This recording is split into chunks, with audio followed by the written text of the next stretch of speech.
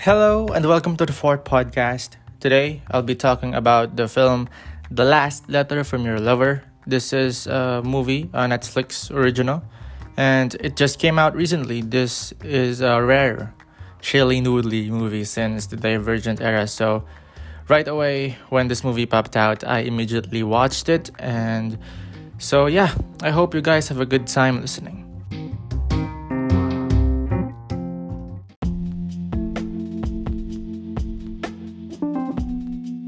The Last Letter from Your Lover is directed by Augustin Frizzell and stars Shailene Woodley, Felicity Jones, Joe Alwyn, and Jacob Fortune Lloyd. So this movie follows the story of a young journalist in the present time named Ellie Howarth, who is struggling to find a deep romantic connection to people she meets, and one day she discovers his story through a series of long-lost letters between lovers from 1960s.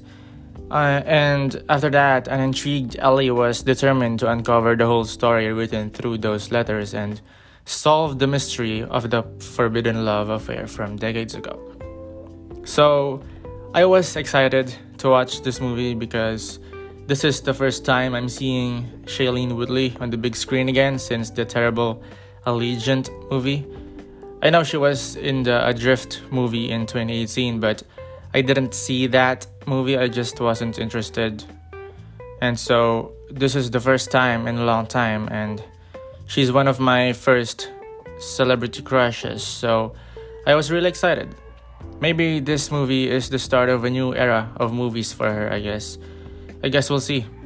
So I'll get right to the point. I really like this movie a lot. I think the story is really interesting, at least for me, because I haven't seen a lot of romantic dramas lately, and this one's a really good movie to refresh my mind into it again. So yeah, I thought this movie had a great story and was directed pretty good.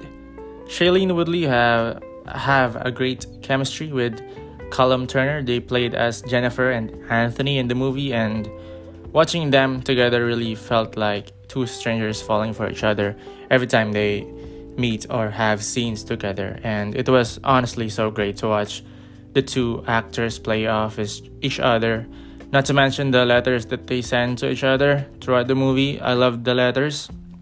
I thought they were sweet. I was constantly smiling when they read it aloud or a voiceover would read it, because letters are sweet, and it was nice that it is a big part of the movie.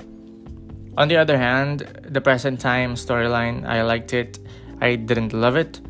But what made me interested in it was, of course, Felicity Jones' character, Ellie, because she is kind of a detached person romantically, and to see a person like that be invested in a story from decades ago was, I think, the thing that got me interested in her story. And that worked mostly because Felicity Jones killed it as Ellie in the movie, and she is a wonderful presence on screen no matter what the movie she is in.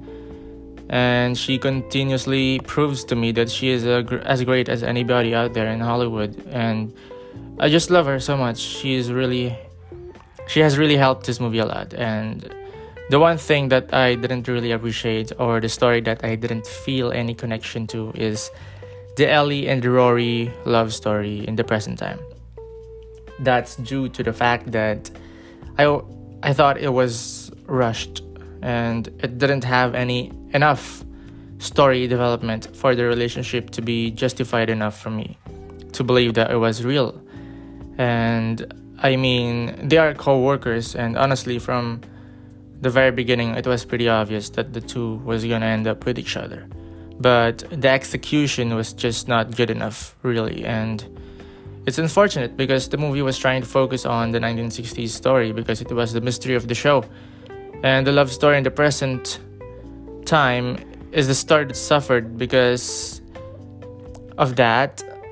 And like I said, Ellie as a character was interesting enough for me to care about the story in the present time. I just didn't buy the love story aspect of Ellie, so there's that. The cinematography, they weren't trying to be bold or unconventional. I thought it looked good but not great. I loved the 1960s aspect of the movie. I thought it was really nice, from the setting to the outfits of the character. And the acting was pretty good. Shailene Woodley and Felicity Jones were excellent on the film. Overall, I really had a good time watching The Last Letter from Your Lover. I'm not gonna spoil anything, that's just my overall thoughts. And it's an interesting story with great performances, although it had some weak story elements. I think it holds up pretty well to be an entertaining romantic drama. I really liked The Last Letter from Your Lover. It had its flaws, but at the end of the day, I really enjoyed it, and that's what matters. And so I'm gonna give The Last Letter from Your Lover a B.